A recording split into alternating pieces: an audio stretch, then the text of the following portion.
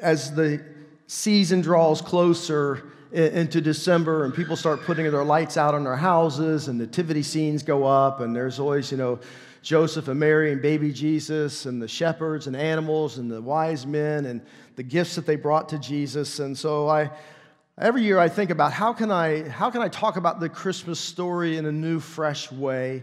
And so this year, God just kind of laid upon my heart about the gift. What is the gift? What is the greatest gift that God could have given to us? And what is the meaning and the significance of the gifts that were brought to Jesus by the wise men? What is the purpose behind those gifts? What do they tell us about Jesus? What do they symbolize? What are they unveiling on that day that those gifts were brought to Joseph and Mary? And how does that relate to the gift that God has given to us through Christ? And how does that relate to the gift that God has left for us to share with the world, which is the gospel of Jesus Christ? So we're going to spend 5 weeks on this topic of the gift. We're going to look at the 3 gifts that the wise men brought. We're going to look at the gift of Christ and the gift of the gospel, that message that God has left for us to take to the world, not just during Christmas, but all throughout the year. And so really this is what our International Mission Board is about. It's about taking the greatest gift that God has given to us, the Lord Jesus Christ, and taking that to people in love and drawing their attention to this gift because they are receiving acts of love through our missionaries who are out on the field. So we're going to look at the story here in Matthew chapter 2, beginning in verse 1. It says, "After Jesus was born in Bethlehem in Judea, during the time of King Herod, Magi from the east came to Jerusalem and they ask a very important question. Where is the one who has been born King of the Jews? We saw his star in the east and have come to worship him." When King Herod heard this, he was disturbed, and all of Jerusalem with him. And when he had called together all the people's chief priests and the teachers of the law, he asked them where the Christ was to be born. "In Bethlehem in Judea," they replied, "for this is what the prophet has written. But you, Bethlehem, in the land of Judah, are by no means least among the rulers of Judah, for out of you will come a ruler who will be the shepherd of my people Israel." And then Herod called the Magi secretly and found out from them the exact time the star had appeared. He sent them to Bethlehem and said, "Hey, go and make careful search for the child. As soon as you find him, report to me so that I too may go and worship him." And after they had heard the king, they went their way, and the star they had seen in the east went ahead of them until it stopped over the place where the child was.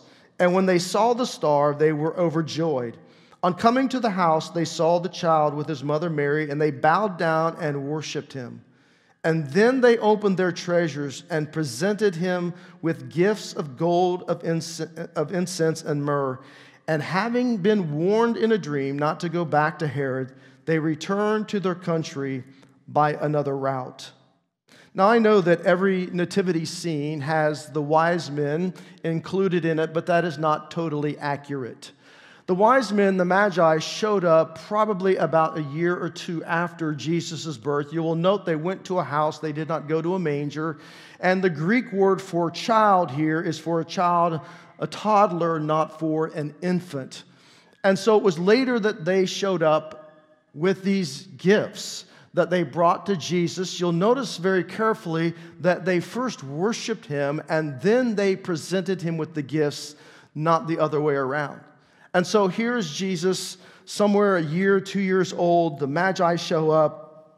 By this time, Jesus has already been taken to Jerusalem to be circumcised at the temple, and Mary's gone through her purification, and maybe Jesus is even toddling around by this time.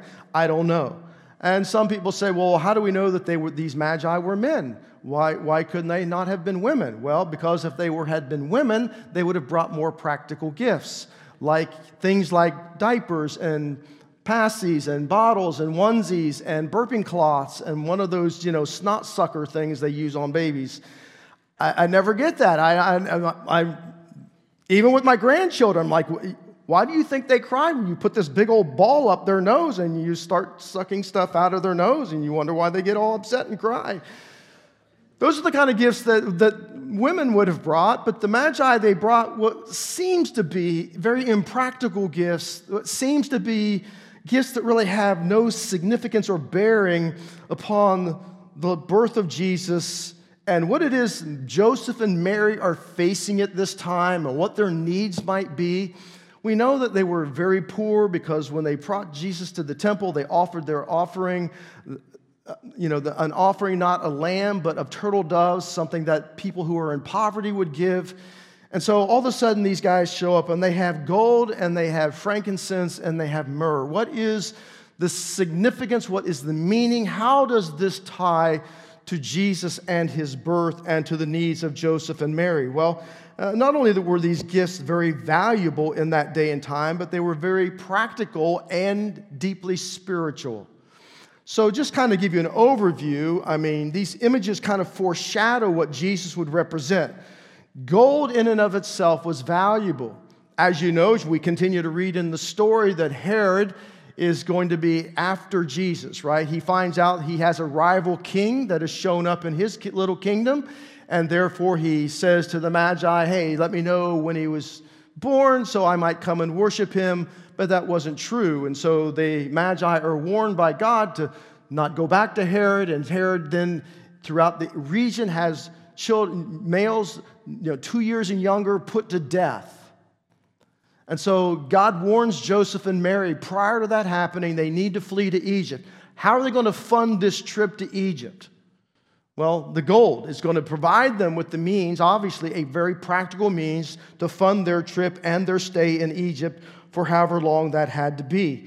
And so gold also represents royalty. Gold represents kingship. And so this is where we're going to kind of land today as we look at the gold. Under the title of this message is the only true king. And so the gold is representation of Jesus as he is to be king of the Jews. And so this is really the emphasis of Matthew's entire gospel, is Jesus as king. And then there is frankincense. And frankincense has many purposes. It was like an antiseptic. It was a practical gift that could help heal sickness and treat wounds. It was also an oil that the priests would use when they're offering sacrifices, and they would put it on the altar of incense, and the smoke rises up representing the prayers of God's people. And God smells this, and to him it's a sweet-smelling aroma to him. And so this also is symbolizing the priesthood of Jesus, that Jesus is our high priest, that he is our mediator between us and God. And then the myrrh, obviously, is representative of Jesus as a suffering servant, or Jesus as the Lamb of God. The baby Jesus that Mary held in her arms was just that. It was the Lamb of God who would become the sacrifice, the gift of God to humanity, by which we can be forgiven of our sins and cleansed from all of our unrighteousness, so that we might enter into relationship with God our Heavenly Father who created us. Now we're going to discover more about these wise men along the way and King Herod, but suffice it to say, they're looking for someone.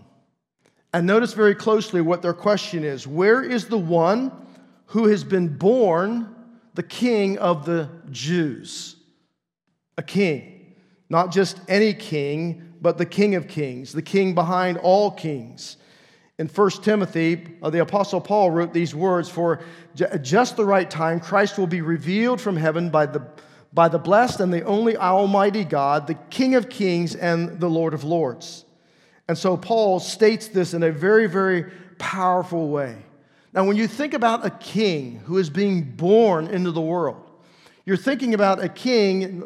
Kingship is not, something that we have dealt with in our lifetime. But in the day, there were many kings, and certainly there were many kings through the Roman Empire that ruled over the nation of Israel at that moment in their history. And kings are supposed to have everything. They're supposed to be powerful. They're supposed to be rich. They're supposed to have armies that will protect them. They're supposed to have servants that will serve them, and a palace that will shelter them, that will, their every whim is attended to. Yet our God, in a very unusual and a very unexpected way, brings a new king into the realm of humanity but he's a king unlike any other king. It's not the expected king that Israel would have had. They would have expected a king coming from God to, throw off the yoke of Rome, their oppression over Israel, through a king that would be born in wealth and surrounded by a palace and have an army at his beck and call. And yet, this is not the king who came. This is a king who entered into the world in a feeding trough. This is a king who entered into a world with a couple from an unexpected place of Nazareth. It was Nathanael who said, "Is there anything good that can come out of Nazareth?" No one had predicted that the King of Glory, the Son of God, would befriend prostitutes and touch lepers and love those that the religious institutions had rejected around them. They never imagined a king who would choose an uneducated fisherman and despised tax collectors and rebellious troublemakers to be his followers and those who would pick up the mantle and move forward with his kingship as they begin living their lives out in this newfound kingdom called the kingdom of God. And no one ever imagined a king who would forgive a woman who was caught in the very act of adultery and would forgive this woman for what she has done. And he would confront the hypocrisy of the Pharisees over and over again, the religious leaders of his day, and overturn tables in the temple and say that this is my Father's house. This is to be a house of prayer, not a house of commerce any longer. And they never imagined the king of the Jews would ride into Jerusalem upon a donkey of all creatures as the people gathered around the outcast and those who were on the overlooked and the immoral ones, as they bowed before him and laid down palm branches and cried out as he comes into the city of Jerusalem that he is. They're acknowledging him as their king, but yet these very ones who acknowledge Jesus as their king would very shortly after that, they would yell, "Crucify him." And who knew that this king of glory, this king of creation, would then all of a sudden be hung upon an instrument of torture, dying a death that only criminals died, being scourged and stripped naked, and a crown of thorns thrust upon his head, and hanging on this cross, hanging and suspended between heaven and earth, and people are mocking him and spitting upon him, and yet he cries out to his Father in heaven, "Have mercy on them, forgive them, for they do not know what they are doing." And all of a sudden, the sky goes dark, and the earth begins to shake, and Jesus says, "It is finished, and into your hands, Father, I commend to you my spirit." Who knew this would be the kind of king, this would be the kind of gift that God would bring into the world to clean up its mess? No one expected a king to die a shameful death in front of the people who were mocking him. And when he breathed his last breath and the day went dark, that king was put in a borrowed tomb. And on the third day, some women went to finish the burial process, only to find out that that king has arisen from the dead, and that king is sitting upon his throne in heaven today. Who inaugurated this king? Was it the people of Israel? Was it the Roman government? It was God himself who inaugurated this king. And the very day he did that was the day of Jesus' baptism. John the Baptist had been crying in the wilderness that the kingdom of heaven is at hand. And when he spotted Jesus coming, he said, "Behold the Lamb of God who comes to take away the sin of the world. And after me comes a man who ranks before me because he was before me." And John knew that the kingdom of God was about to be established on earth, and Jesus was the king of that kingdom. And it was at that time that the dove descended, like the Spirit, like a dove descended upon Jesus, and the Father spoke from heaven, "This is my beloved Son, in whom I am well pleased."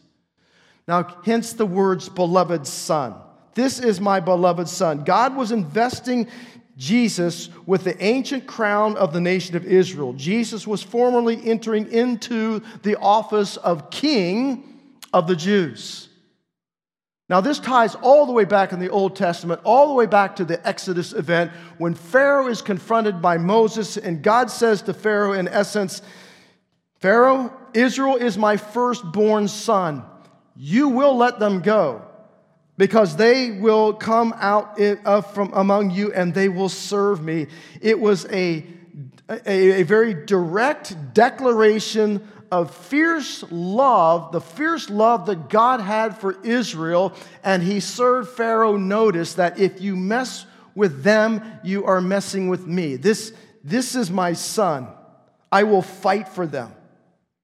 And years later, that designation, God's Son, was placed upon the kings over Israel, who were their representatives, who were their mediators between God and themselves, who were to rule and to reign with righteousness and justice, although many of the kings did not fulfill that promise of doing so. But nonetheless, when Jesus comes on the scene, he is referred to as the Son of God. The Son of God is the title that goes back to the kings of Israel. And what God was saying in essence, this is my beloved Son in whom I am well pleased. He was saying in essence, your king, the king you have been awaiting for over 400 years, your king has now arrived. He is on the scene and his name is Jesus. He is the gift I'm giving to the world. Now, the question always begs to be asked, how do we respond to this gift? How do we respond to it? There are three responses we see in this story that I want to touch on briefly. The first one is you can respond like Herod, and Herod was in opposition to the king. Herod was kind of a unique king. He built a lot of buildings and did a lot of things for the nation of Israel so that they would like him. But on the other hand, he was nuts. I mean, he was super jealous. He was narcissistic. He believed everybody was plotting against him, seeking to overtake his throne. I mean, he had his own family members killed, and I mean, he just did a lot of things. And so when he receives word that there is this one, the Magi, where is this one who's born king of the Jews? He's thinking to himself, well, where is this rival king who is going to seek to overtake my throne? Now, he doesn't know that this king who has arrived is a mere baby. He doesn't know the age of the king. He just knows that there are magi who have come from the east who are seeking this rival king. And so he rises up in what? Opposition. That's why he says, come, tell me when this took place so that I might come and worship him. And when he finds out when this took place and the age of the child, that's when he has the massive slaughter done among those who were born around that age, so that he will not have to deal with this king of opposition, protecting his own. Now, certainly in our day and time, people are not out there slaughtering children on behalf of trying to save and preserve their own kingship. But people, nonetheless, every single year, there are 7.5 billion people around the face of this globe. It is estimated that about 4 billion out of the 7.5 billion really live in opposition to God's king. That is, they will celebrate Christmas, they will celebrate the holiday, but really they have no need for Jesus. They really have no desire for Jesus. They have no need for God. They have no desire for God. I'll live my life. I'll take care of my own. I do my thing. I mean, this is the way I lived until I was a teenager. Jesus was never even on my radar. It was not on the radar of our family. Jesus was never mentioned at Christmas time. He was never celebrated around our Christmas tree. There was no nativity scene in our house. Nothing. It's not that we were standing up and puffing out our chest in direct opposition against God. It's just that we really had no need for him. So we thought. And so I hear people say things all the time. I'm doing fine on my own. I don't want anybody telling me what to do. The Bible's an outdated book. It's just got a lot of religious principles, try to make you feel guilty about yourself and try to make you feel oppressed over yourself. And I really don't need that in my life. And so people will celebrate some 4 billion people in opposition to this King of Kings. Not that they're going to stand up and protest. Some may. Some do. You know, there are always the atheists out there that want to strip all the government properties of every nativity scene that they can and try to, make Christmas something other than what it is really about. So many people will celebrate Christmas this way. This is the way they will look at the gift. It's great, it's wonderful, but I really don't need it. And then there are those like the Jewish priests who they didn't oppose Jesus, they just kind of dismissed him. Just kind of blew him off.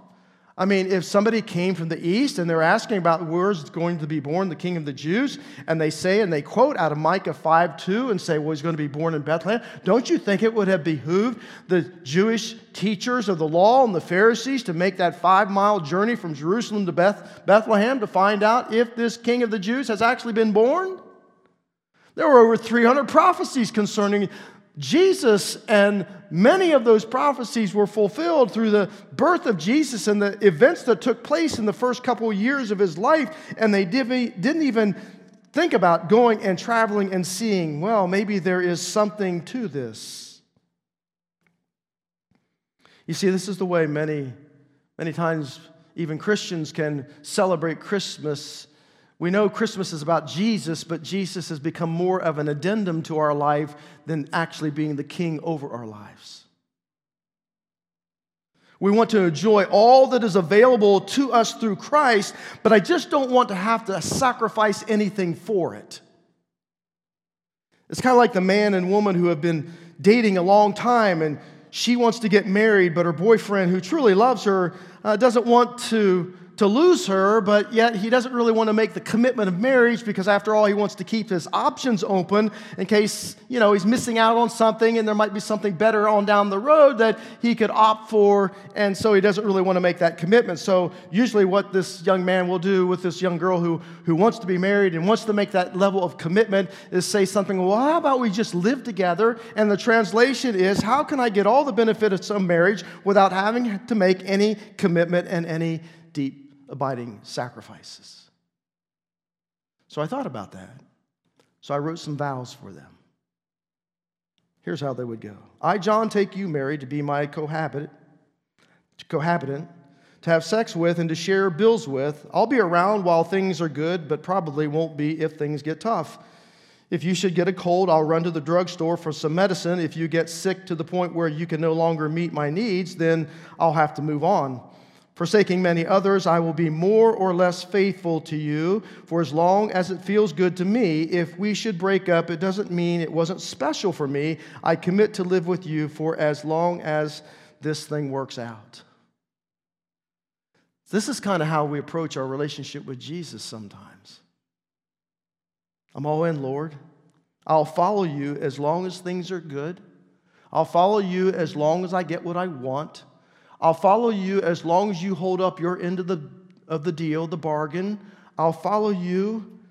And so we are afraid to passionately pursue him with our whole hearts because we know that if we make that commitment, it's like we're putting ourselves on the line, and it's going to require energy, and it's going to require time, and it's going to require money, and it's going to require sacrifice. But Lord, my life is so busy, and I'm so wound up with so many different things. And what happens eventually over time is that spiritual apathy sets in, and I just kind of lose that loving feeling with Jesus. He's just there. Yes, my heart is reawakened. My conscience is alerted every Christmas season about the fact that God has given me this beautiful gift, the gift of Jesus, and all that he has done for us, and we celebrate it, and then the new year comes around and we make our New Year's resolutions and life begins to happen. And then all of a sudden, Jesus gets set on the back burner of our lives once again. And that's where he will remain unless something tragic happens in my life where I need to grab hold of him. But there are those who are like the wise men, and you come and you worship him as your king. Worship is what? It is an act of surrender. And Romans 12:1, it says, based on God's mercy. And that basis was everything Paul had talked about in Romans chapters 1 through 11 about how we needed Christ and Jesus came into the world and all God has done for us. On the basis of God's mercy, now let's present our bodies as living sacrifices, holy and pleasing to God. This is our spiritual act of worship. And so when the wise men arrive at the house of Joseph and Mary, and you'll notice it comes and it says they bowed and they worshiped. Worship is an act of surrender. It is the ultimate act of surrender. It's not worship like, okay, I come in and I see words on a screen and I'm singing those words, but as I'm singing those words, my mind is a mile, different ways and thinking about all the different things I've got to do for the day, and then I kind of come back into focus and then I drift out and come back into, no, this is like they're coming and they're bowing before, and by the way, there probably weren't 3 wise men. We only assume that because there were 3 gifts. This would have been a huge entourage of probably many magi, and we'll talk about that later, and they come and they bow and they worship, and after their worship, they have first surrendered their hearts over to this king who has been born of the Jews, and once they have surrendered their hearts, once they have laid their bodies on the altar of sacrifice, then they present their gifts to him. Because they're coming for the right reason and out of the right motive.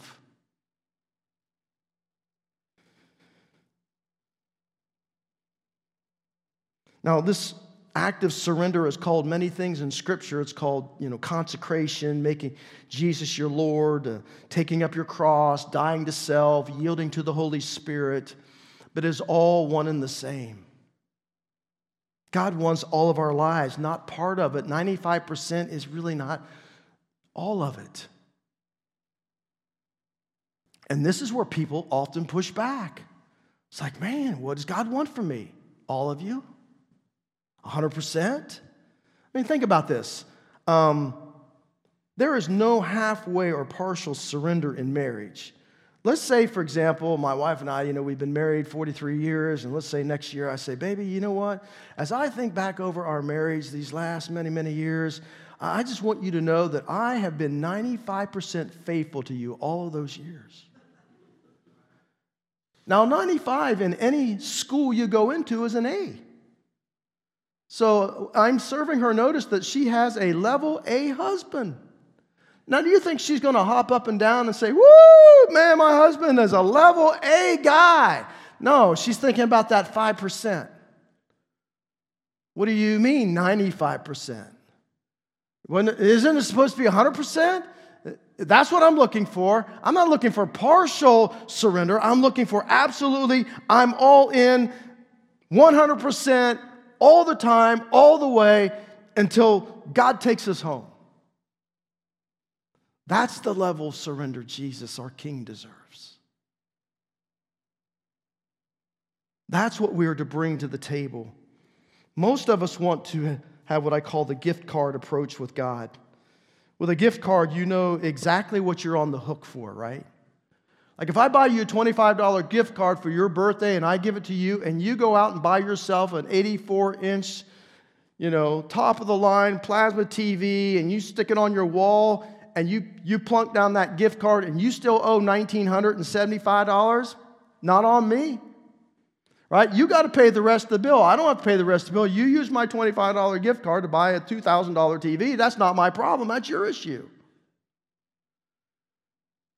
And so that's the way we kind of like to approach God, because that way what? I'm in control. I just kind of delve it out, my gift cards to God. God, I attended church today. I read my Bible. I did my prayers. And so we kind of delve out these, see, Lord, I'm so surrendered. I'm so, I'm just so into Jesus. And these are the things I'm doing. And so now I'm in control. And God's saying, no, you don't understand. I don't receive gift cards. What I want is a blank check. Now, for those of you who are younger, Checks are those things you studied in school back in history class that you write out, on a piece of paper. Now we have apps, right? An app means that I can transfer money out of my account into your account, but I'm still in control of all of this. So rather than gift cards, we use apps in our day and time.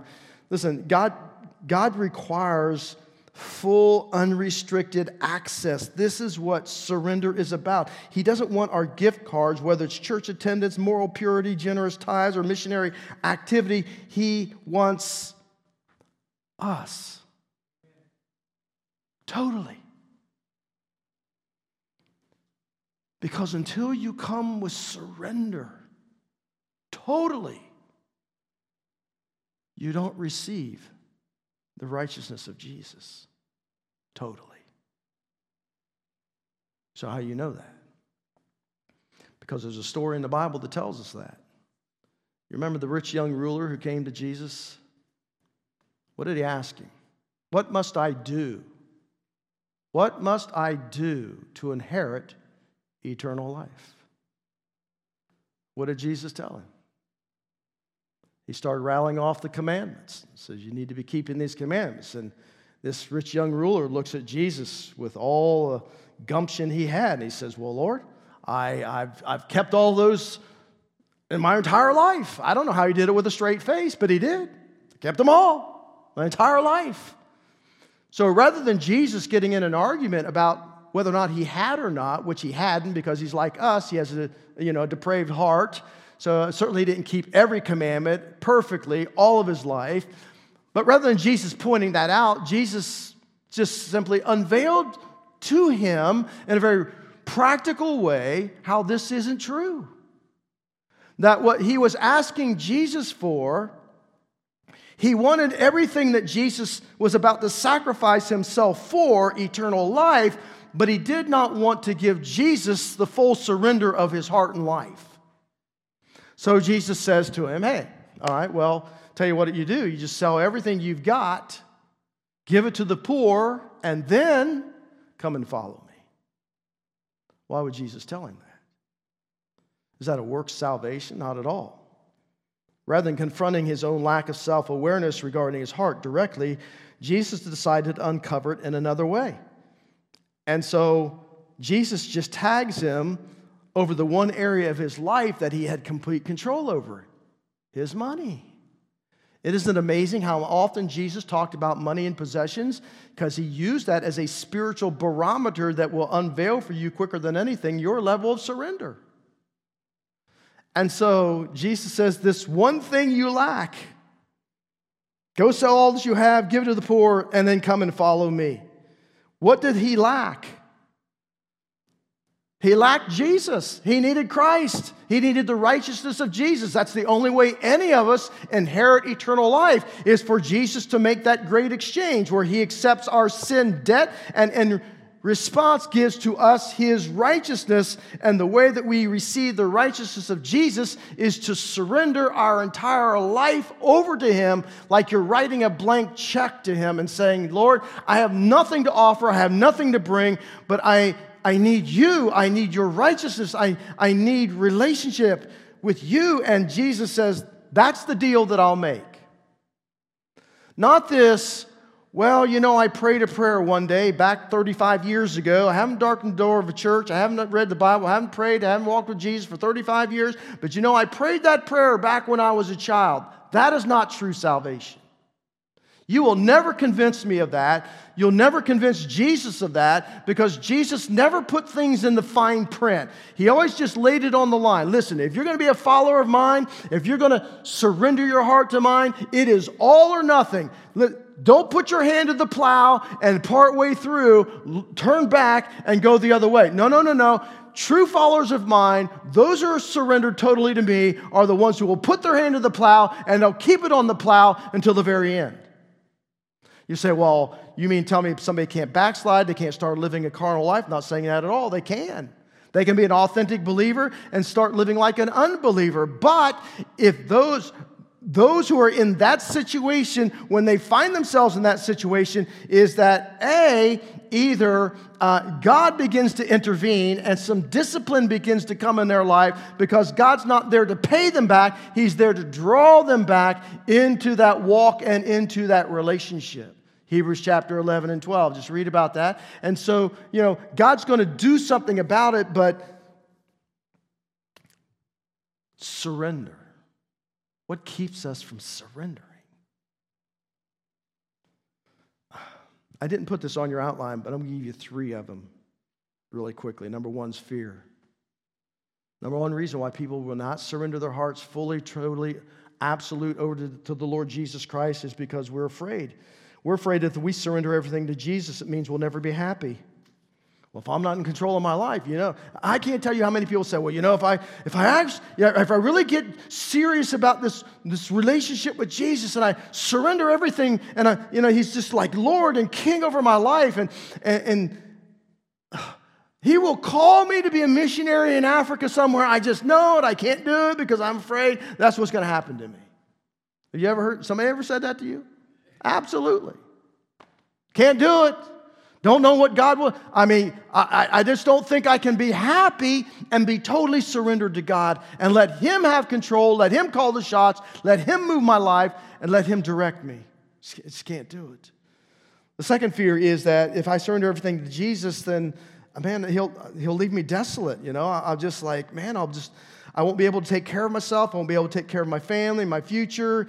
And so, so people huddle around Fox News, CNN every night, anxiously worried about society and where it's heading and all these things that are going on around us. And we think, oh, if I totally surrender to Jesus unconditionally, then, what is the fear that comes to your heart? I won't be as happy as if I were in charge, or somehow I'll end up abandoned, desolate, and needy if Jesus is in charge. And again, nothing exposes this quicker than money, because it exposes our level of surrender. For some people, money is happiness, and when you get a little extra, you want to spend it. For some people, money is security. When you get a little extra, you want to save it. And in God's sense of humor, He always puts a husband and wife together that are on the opposite ends of the pole, right? So when you got your government stimulus, the spender wanted to do what? Woo! Let's buy that TV. Let's buy that car. Let's go on that vacation. Let's spend it. And the saver says, oh, no. We're going to open up a mutual fund. We're going to put this away for a rainy day. And so you probably got into conflict over what happened to that stimulus check because the spender versus the saver, right? And this is because for the spender, money is a way to satisfaction in the present. To the saver, money is a way to security for the future. And God just sits back and He just kind of laughs. Like, look at those fools. Let me put fear this way. When I was a kid, I don't remember how old I was, but my uncle took me to dog racing.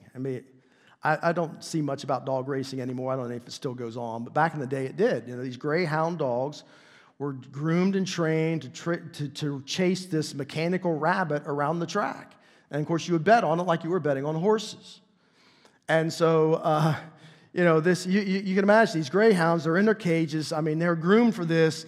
And that rabbit comes out of their blind side. They see that rabbit, and they're just like banging against the cage, kind of like horses do. They're ready to leap after the rabbit. And sure enough, the cages open up, and there they go. They're chasing this rabbit around the track, and they are chasing it just as hard as they can, thinking, man, if I can just get a hold of that rabbit, if I can just get a hold of that rabbit, if I just get a hold of that rabbit. And then, the rabbit makes its trip around the track, and of course the first dog in first place, second place, and third place. Can you imagine what the dogs are saying to one another when they're back in the kennels after the race is over? They're probably thinking, man, I'll tell you what, Ralph, I almost had that rabbit today. I was like this close to getting that rabbit. You know what? I was so close to him. I wonder if we'll get him tomorrow. And so they do this day after day after day. They chase this proverbial rabbit around the track, hoping that one day they're going to get it. This is going to be great. It's going to be we live for this stuff.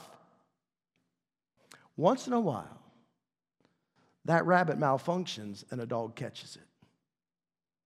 and chews into it. And guess what he discovers? It's fake. That dog will never race again because he has no desire to do so. Because what I've been chasing is just a facade. And we sit back as human beings and we think to ourselves, those stupid dogs. Those stupid dogs. And yet we spend our entire lives doing the same thing. We chase after the things we think are going to bring us happiness and security and significance. It's the car, it's the house, it's the children, it's the bigger car, it's the bigger house, it's the better wife, it's the better partner, it's the better, and once we get it, we like chew on it, but once we chew on it, it still's not brought us happiness, still hasn't brought us security, still hasn't helped us with our significance in life, and so we go after another, and we go after another. And so Satan, our entire lives, keeps throwing these rabbits out in front of us that we keep chasing, thinking that someday, some way, I'm going to get the rabbit that is going to bring me ultimate peace and security and significance in my life, the happiness that I've been longing for, the joy that I am hoping for, the peace that my heart yearns for. But in the end, when life comes to the end, we discover that all of that is not in a thing. It has all been wrapped up in a person. And his name is Jesus. This is what the whole book of Ecclesiastes was about. Solomon said, I did it all, I tried it all, I had it all, but in the end, it meant nothing. Stupid humans. The gift. See, I remember as a child, was close with this. I remember as a child, I wanted a bicycle. It wasn't just any bicycle. It was a Schwinn cherry red bicycle, and it had like shocks on the back, like the seat you'd sit down. It was like the shocks. It had like a little stick shift. It was 3-speed on the column, right? So, I just thought, man, if I just had this bike. And so I wanted it for Christmas, and I had a catalog. I'd open up the catalog, because at this point in my life, I knew who Santa was. And so I would make sure that my mother would see me looking at this catalog picture every single night, because I just knew that if I got this cherry red Stingray bicycle from Schwinn, that would be the gift of all gifts, and I would never need another gift again.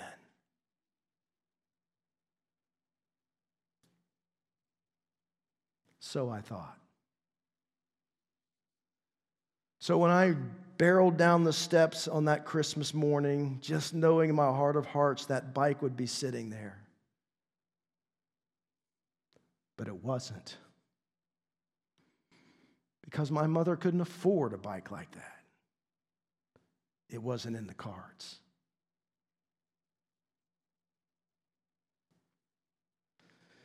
And so in the midst of my disappointment, as only a child can be disappointed, I thought to myself, wonder what happened. I never questioned my mother's love, never questioned any of those things. My mom sacrificed more than any woman I know. When you're raising 5 kids by yourself, it's a recipe for insanity. But I knew ultimately that really that gift wasn't it. It wasn't going to do for me what I thought it was going to do. Because here's what I did. I went out that summer and started mowing lawns. And I saved my own money.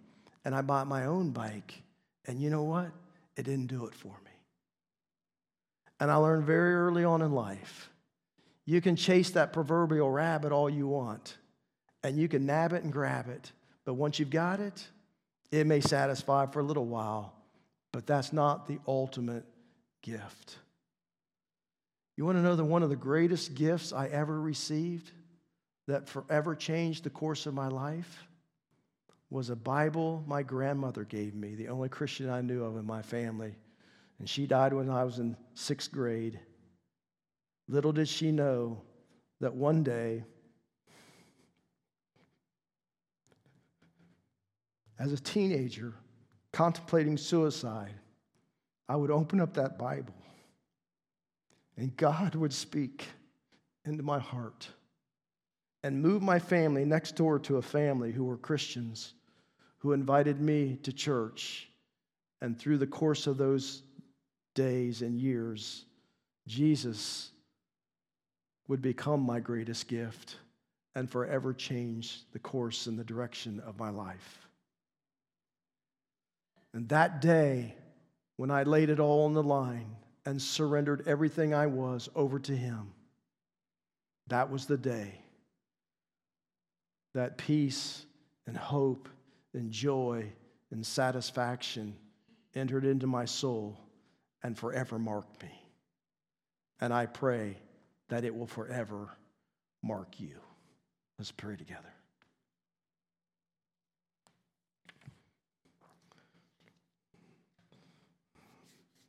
Now, there are some questions that I've put on your outline that I want you to think about this week. What are you giving to the Lord? Your best or what is left over? Whose kingdom are you really investing in, yours or Christ's? Are you willing to put your yes on the table to your Heavenly Father? Because the moment you do, the moment you bring that heart of surrender, you receive back from God things like peace and power and contentment and satisfaction. All those things our hearts yearn for. You have a Heavenly Father. You have a King who has the ability to supply with you anything your heart needs, anything your life needs. And it might be that your life needs, your heart needs to sacrifice something, to put something on the line, to allow Jesus his rightful place on the throne of your heart, so that this Christmas season will not be, oh, we celebrate Jesus for a few weeks, and then we put him on the back burner of our life for the rest of the year, only to do it all over again next year. I don't know about you, but I want to be like the wise men whose hearts are just filled with worship that results in surrender that lays it all on the line and says, Jesus, whatever, whenever, wherever you lead, I will go. That he will help us put everything that we possess, our material possessions, our families, our gifts, our talents, our abilities, to put them in proper perspective as we serve our King.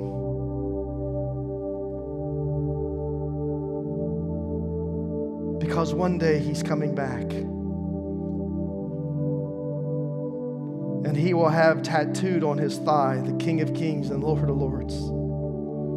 And he will rule and reign from this earth forever and ever and ever.